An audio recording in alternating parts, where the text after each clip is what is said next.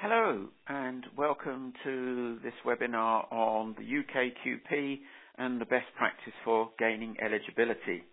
My name is Pete Goff, and I've been in the industry for 45 years next month, in fact. I've started out as an analytical chemist and spent over 30 years with Eli Lilly. I've been a QP since 1985, and I've also been a QP assessor and was chairman of the Royal Society of Chemistry QP assessor panels. And since the last 14 years, I've been with NSF, and I've been one of their tutors, teaching trainee QPs and coaching them to become QPs and gain eligibility. So what am I going to cover on this webinar? I'm going to start off by looking at the legal requirements in EU law, and then we'll drill down and look at the UK QP assessment process, looking at the guidance that's published, the responsibilities of the applicants and the sponsors, look at the assessor panel, what they're like, their role and responsibilities. Towards the end, I'll make a few suggestions of things not to do, as well as, say, things to do during the rest of it, and then I'll summarize and close. So, if we move straight on, the process has remained unchanged since it was first defined in EU law in 1975. It was originally in Directive 75/319. That is now wrapped up in 2001/83 EC for human products. So it came in 1975 for human products. It was then extended to veterinary products in 1981, but the requirements were identical. It was extended to cover investigational medicinal products in 2002, and again, Directive 2001/20, it actually didn't become effective until 2004. But again, the requirements are exactly the same, so it doesn't matter. I've actually given the reference here for the Human Medicines Directive, but it's exactly the same for veterinary products and investigational products. And that is that the QP shall have a degree or equivalent, and again, there's some flexibility there, in either one of biology, microbiology, chemistry, pharmacy, pharmaceutical technology, medicine, or veterinary medicine, although I know very few people who are qualified as doctors or vets to act as QPs. It's much more the first four that usually people have when they enter into the process of becoming a QP. As well as having that degree, there is a long list of things that the degree course should include. And this is important because the UK looked at this list when it was introduced and said, no UK undergraduate degree contains all of those things. I think the rumour has it was based on the French pharmacy degree, but that may or may not be true, but it is quite a long list. And incidentally, this list is the only thing that is different in the new Veterinary Medicines Regulation 2019/6, which become effective in January 2022, has everything exactly the same as the original without this list. That's the only thing that's different. So, as well as the academic qualifications and what that should contain, the QP must also have at least 2 years' experience in the undertakings authorized to manufacture medicinal products. Essentially, that means the site must hold an EU manufacturing import authorization. And you should be involved in the activities of qualitative analysis of products, quantitative analysis of APIs, and testing and checking of the quality of medicines. Now, because that was written back in 1975, it is very QC focused. But today, certainly in the UK, it's accepted that a quality role, and that could be QA as well as QC, is what is expected. Obviously, if you've also got experience of manufacture, that's a bonus, but actually the law requires you to have the experience in a quality role. That experience can be reduced by 1 year if the degree course lasts more than 5 years. But most people, by the time they were thinking about becoming a QP, will have at least 2 years' experience, and indeed many have very many more years' experience. Now, that's what the law says, what the European directives or regulations say. Unfortunately, there are 28 different interpretations, or sometimes more. So Exactly how you become a QP in each EU member state is something that's down to each member state. For the vast majority, you apply directly to the competent authority. But several countries, France being the most notable, only permit pharmacists, in spite of the fact that the law says you can be a biologist, microbiologist or chemist. Unless you're a pharmacist, they won't accept you. But that's not the case in the UK. The UK follows the law to the letter and has developed its own process. As I say, when that list, that requirement first came out, the UK decided that no one undergraduate degree in the UK covered all of the subjects, and therefore any candidate for that role was going to have undertaken a period of postgraduate study to fill the gaps in their study. Probably the pharmacy degree would get closest, but even that wouldn't have everything. And the UK decided the UK regulatory authority at that time would have been the Medicines Control Agency, the MCA, the forerunner of the MHRA, was they didn't want to do that. They didn't want to do the assessment themselves, and they subcontracted it out to the professional bodies, the three professional bodies for biology, chemistry, and pharmacy. And so they devised a process, and that process includes an oral exam. So the role of the professional bodies is to assess the candidate's eligibility to be a QP. The candidate would then still have to apply to the competent authority to be named on the manufacturing authorization as a competent authority. So the competent authority still has a role, but it's after the role of the professional body. So the professional bodies determine your eligibility, and then the competent authority decide whether you're suitable for each license. As I say, it's subcontracted to the Chemistry Society, the Royal Society of Chemistry, the Royal Pharmaceutical Society of Great Britain, or the Royal Society of Biology. And they act together now and have done for over 30 years. And I generally refer to them as the joint professional bodies. And as I say, they've been working together for over 30 years and have a well-developed process. So as part of that process, there's a lot of guidance now available from the professional bodies. There's a study guide, and I'll come on to that in a minute. There's guidance notes for applicants and sponsors. There's a form for the applicant, form for the sponsor. There's a code of practice for QPs, and there's also a question and answer document. And all of those are available from each of the websites of the three professional bodies. So the first thing they developed was the study guide, which is essentially a curriculum for becoming a QP, designed to address all of those things listed in the law. That study guide consists of three foundation knowledge elements, as they're called. That is the role of the QP, pharmaceutical law and administration, and pharmaceutical quality systems. So the clue is in the name. They are the foundation elements, and everything else is built upon those. And then there are additional knowledge elements that are listed: maths and stats, medicinal chemistry, pharmaceutical formulation and processing, microbiology, analysis and testing, packaging, APIs and IMPs. So they are the additional knowledge elements. So, how do you become a QP in the UK? Well, the first thing you've got to do is gain membership of the appropriate professional body. So, depending on what your undergraduate degree is, you need to apply to the most appropriate one.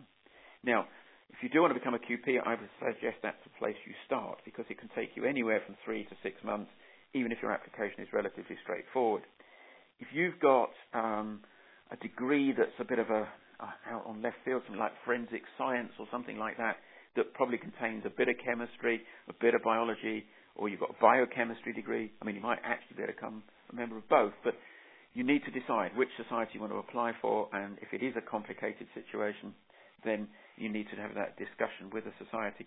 Most of the societies of chemistry and biology say as long as your undergraduate degree was 50% or more in their subject, then you are eligible for membership. The next thing you've got to do is go back to that study guide and have a look and do a gap analysis of what knowledge and experience do you have at this point in time, and where are the gaps, because clearly they're going to have to be closed. Now, actually, coming back to the study guide, that study guide, whilst it is specifically for people who want to become QPs in the UK. It also acts as an excellent curriculum for anybody in Europe wanting to become a QP. And many other countries now recognise that. And if you go through and complete that, and with us gain a master's degree at the end of that process, then that is accepted as qualifying you to be a QP in other countries, the Netherlands, a lot of the Scandinavian countries, a lot of the Eastern European countries, all accept that if you've completed the UK study guide and passed the necessary exams, then that does qualify you to become a QP in their member state. But that's entirely a decision for each member state authority. So you've got to start by looking at your gaps, and then you're going to have to work to close them. The professional bodies also provide guidance notes for applicants and sponsors. And once you've joined your professional body, the next most important thing for you to do is to gain a sponsor. Now, that sponsor is usually somebody you work with on a daily basis, often your boss. It might be the QA manager or QA director. And that person should themselves be a QP. If you work in a very small organisation, and that's difficult, maybe you only have a contract QP who maybe only comes in, 2 or 3 times a month maybe, you would perhaps have 2 sponsors. One would be your immediate supervisor, and the other one would be the QP who would need to endorse everything your immediate supervisor says. Normally, though, you can find a QP because every organisation has to have at least, pharmaceutical manufacturing authorization holder has to have at least one, and in practice usually 2 or more QPs available to them. So hopefully you work with one and they're prepared to sponsor you.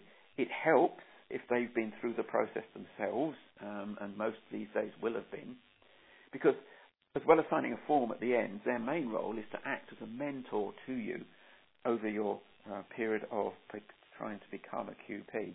They'll be working with you and coaching you, hopefully on a day-by-day basis, and helping you close those experience gaps in particular.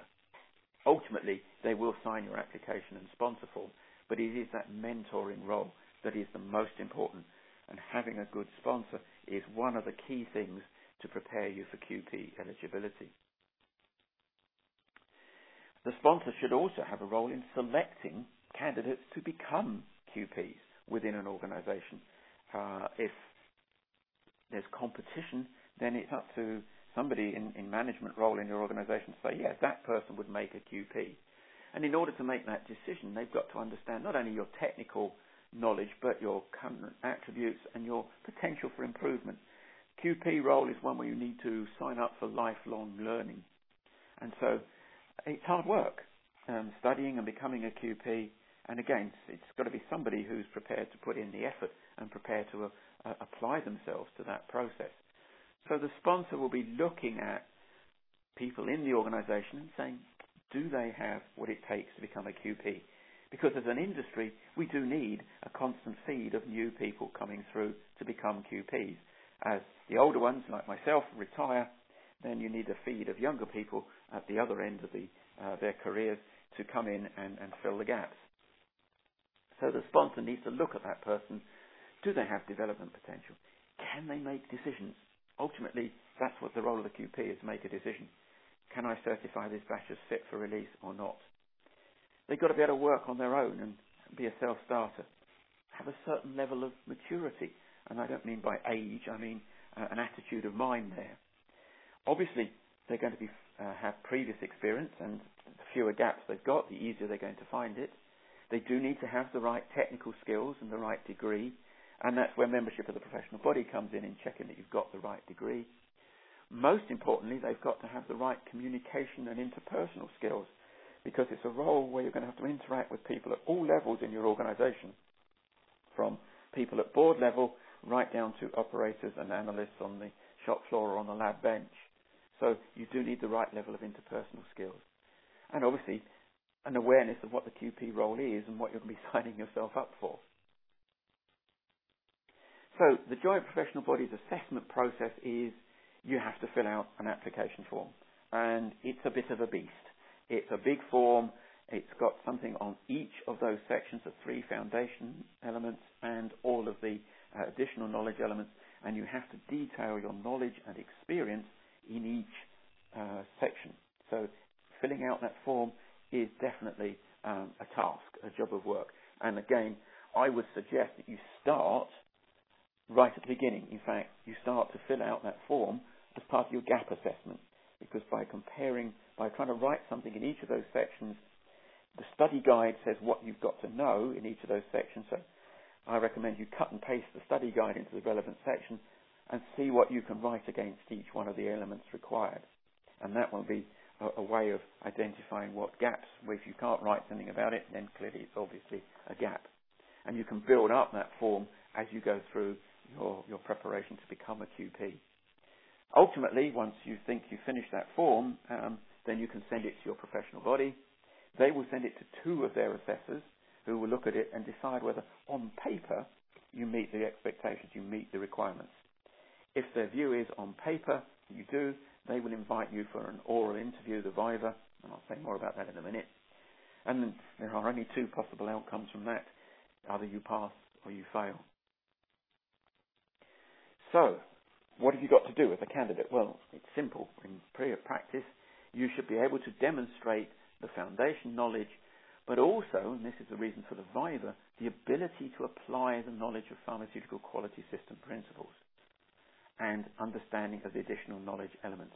And so that's where the Viva comes in. It is, can you apply the knowledge? Yes, you might have it, but if you can't apply it, then you're not going to. A QP is not an academic role, it's very much a practical role. So you've got to demonstrate your knowledge by reference to the products and processes for which you'll claim your qualifying experience. Remember, you need at least 2 years' experience on a manufacturing authorization holder, named on a holder, working at a site holding a manufacturing authorization, and you have to actually put the license numbers on your application form. Associated with those license numbers will be the dosage forms that are within the scope of that license, and again, so that's the products and processes that you're expected to know, but you are expected to be able to have sufficient knowledge to extend it to other dosage forms. So, you've got gaps. Almost everybody at the start of this process will have some gaps. How are you going to close those gaps? For the knowledge gaps, clearly some of it will be provided by your previous academic study, so you might just go back and have to do a bit of revision. But you may have got some training in industry, again, but you will still undoubtedly have some knowledge gaps, and you can close those by either further reading or private study, or via a structured training program. And the advantage of a structured training program is you will meet other people in the same boat. So you will meet, if you come on one of our courses, you'll meet about 40 other people who are also wanting to become QPs, have their own knowledge and experience, and you will learn a lot from them. And again, you can arrange to swap experience visits. So because getting that practical guidance will also come from your sponsor. You will need to look at and decide how you're going to pass them. One of the odd things about preparing to be a QP is not only have you got to do it in the real world, you've also got to be able to articulate it, because you're going to have to pass that Viva exam, and they will throw scenario type questions at you. So that's a little bit weird. As I say, my advice is start to complete an application form on day one, the day you decide you want to become a QP, and build it up as you go. Because if you wait till the end of, say, a 2-year study process, you'll never remember everything you've done. And so it's really important. So keep it up and keep building it up as you go. As you get closer to being ready to submit the application form, you do need to practice the Viva. You need to be able to practice articulating and answering questions on the study guide and various scenarios. And usually we will give you practice in our training, but that's one of the key roles for the sponsor. If you're lucky enough to have other people in your organization that you can work with who've been through it recently, they can help you. And also what we find is a lot of the people on our study courses form little study clubs and do this by Skype or WhatsApp or whatever in order to practice questioning and answering. Because it is a skill. It's not something that comes naturally to most people. So the sponsor is key to helping you prepare. They need to decide, are you ready? Is that application form ready to go in? Are you as an individual ready to go forward for that Viva? It might be better to suggest that you wait 3 months and get a bit more experience and confidence rather than go in and fail the first time. There is no restriction on the number of times you can repeat it, but often people take failure as being a negative. So the sponsor has a role there to decide, does the candidate have a realistic chance of passing? What can I do to give the candidate every chance of passing? So the sponsor is key here, because ultimately they are the gatekeeper. They do have to sign your application form and their own sponsor form, and without that you can't actually apply. If you do apply, then, as I say, the sponsor form will go first to a couple of assessors.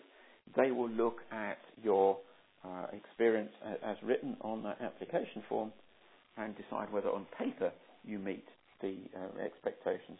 Now, as I say, this process is only going to gain you eligibility. It is the competent authority in the UK, that's the MHRA or the VMD for veterinary medicines, that have the final decision as to whether you are suitable for it to be named on an individual manufacturing authorization license. If you get called for the interview, for the Viva, then you will have one member from each of the 3 professional bodies conducting the interview. They can go ahead in extreme circumstances. If something happens and one of the assessors can't make it, they can actually go ahead and conduct an assessment with only 2 assessors. And all the years I was a QP assessor, that only ever happened once. Their role is not to trip you up. They will meet ahead. They typically do 3 assessments in a day, starting the first one at 10 o'clock in the morning. So they'll meet about 9 o'clock and agree who's asking what questions. The assessment will always be chaired by the representative, by the assessor from your professional body. So again, the chair may well change during the day. If there's a chemist, 2 chemists and a biologist, then it will change. They want to see how good you are. They don't want to see how bad you are. They're not trying to put you under stress. They're trying to put you at ease, and they want to give you every chance to show who you are and the fact that you are capable of becoming a QP. They will ask you a whole load of questions, but don't be afraid to, if you don't understand the question, to say so and ask them to repeat or rephrase the question. As I say, there will be 3 assessors. The duration of the assessment is typically 60 to 75 minutes. And they will use mainly scenario questions. They usually start with factual questions about pharmaceutical law, but very quickly move into scenarios. Because what they're looking for is, can you apply your knowledge? And only by applying it to various scenarios that they will be able to see that. So you've got to start preparing for this interview, as I said, as soon as the training starts. You need to understand the process, and I hope this webinar will help with that. Set up practice sessions with colleagues and other trainees. Use your in-house experts to challenge you on different areas of the study guide. Again, start with the end in mind. What are the assessors looking for? Their intention is to find out what the candidate knows and can they apply their knowledge. They're not trying to trick you. But as I say, most of it will be scenario-type questions. At the end of the Viva process, at the end of that 60 to 75-minute process, you will be asked to step out. The QP officer from the 3 professional bodies, from your professional body, will sit in, but they won't take any part. And they'll escort you out of the room at the end, and then you're left to sweat outside while they discuss you and determine whether you've passed or failed. If you have failed, then they will tell you what they think you need to do in order to pass. They will send that to you in writing afterwards, because they're probably realizing that you're not on receive mode at that point. You're just down in the dumps and panicking because you failed. Equally, if you've passed, they will agree some words and make some recommendations to you. Again, you're probably not listening. You're excited and celebrating the fact that you have passed. Some things I would advise not to do. Don't forget to plan. There is a saying, I can't remember who originated it, failing to plan is planning to fail. And that's very true about this whole process. Look upon it as a journey. It's probably going to take you 2 to 3 years. It can always take longer. Life has a habit of intervening sometimes and will throw things at you. And so it could easily take, as I think the longest I've known one of our candidates take is 10 years, but that is exceptional. Most people, it's a 2 to 4 year journey, shall we say, and plan out that. You're going to need study time at home. You're going to need study time at work.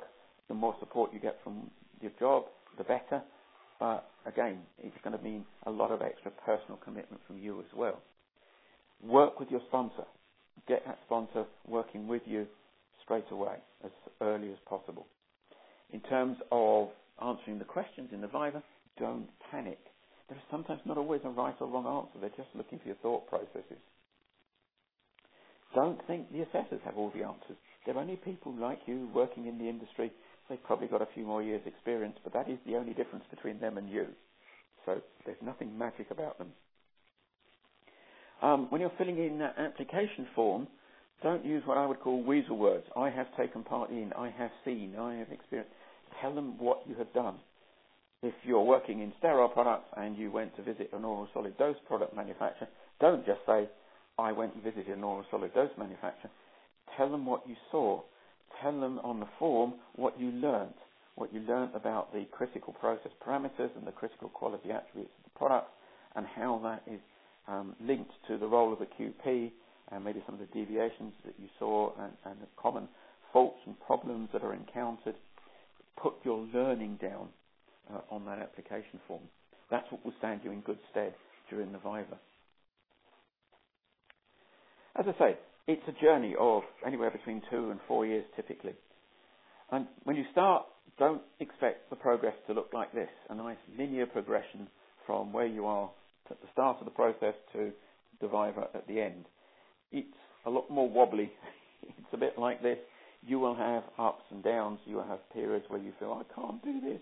It's too much like hard work. Work's intervening, life's intervening. But if you persevere, you will get through it. But it will be a bit of a roller coaster ride. It will not be a linear journey. People have asked me what's the impact of Brexit. Well, obviously we know that if the UK leaves, we will become a third country. UK QPs will no longer be able to act in the rest of the EU. Today, as part of the EU, if you become a QP and are named on a manufacturing authorization in the UK, you are then automatically eligible to be named on a manufacturing authorization anywhere else in the EU. Well, don't try that if you're not a pharmacist in France, but that's the theory. And so there are a lot of UK QPs working in mainland Europe, and there are a lot of European QPs currently working in the UK. Once the UK leaves, QP certification by a UK QP, and UK will retain the role in UK legislation, but UK QPs will not be EU QPs, and therefore that certification will not count, and you would need additional certification by a QP based in Europe, in the EU, in the remainder of the EU, which means, in effect, product coming from the UK into the EU will need to be QP certified twice, once in the UK before it leaves, and once in the EU when it arrives, which of course means we'll need extra QPs, because it is a duplication of what's currently going on, and that's going to be a problem for UK and the EU. As I say, the UK will still retain the role of the QP, and the application process will remain unchanged. It is merely the wider implications for being a QP that are impacted. So, how do I summarise that? Prepare, plan is essential. Prepare for a journey that will end in success, and it probably will end in success. If you don't prepare, you don't plan, you're certainly diminishing your chances of success. Document your experience as it is gained and document it on that application form. Just put it down as bullet points if you want. To start with, you can always tidy up the phrasing but capture the experience as you go. As you write at the start, read the guidance and use the professional bodies for advice. Join your appropriate professional body. They will provide you with help and advice, as will any training providers like us at NSF. But start that process right at the start. Know your role and responsibilities and the QP role. The best preparation is if your sponsor is a QP and you work alongside them, you will automatically gain good insight into the QP role and how they make their decisions. You know what you do. Enjoy the opportunities, and deal with the issues. As I say, don't expect it to be a linear journey. It will be a bit of a roller coaster, but if you expect that before you start, then you're prepared for it. If you want to know more about becoming a QP and you're thinking about going into studying to become a QP, then you can contact my colleague Amy Harding here at NSF at that address. We can help you with a gap assessment and planning of your study. We regularly do gap assessments for candidates in association with their sponsors. In terms of pharmaceutical law, one of the things I said about the role of the QP is you've got to be signed up to lifelong learning, and you need to understand that the law is constantly changing, so you've got to keep up to date with it. So NSF provides you with the NSF Pharma app. It's got a What's New section, which I post all the new changes. It's got a legislation and guidance section so that you can look at all the applicable legislation and guidance, although, frankly, I wouldn't recommend trying to read the Directive 2001/83 on your mobile phone, but it is readable on a tablet. It works on Apple and Google phones and tablets. So, again, it's a resource that could prove useful for you. So I hope you found that this has been a useful introduction to the UK process. As I say, if you do need to know more, you can always contact my colleague Amy, and she will provide you with every help and assistance. So thank you for listening. I hope it was helpful, and goodbye.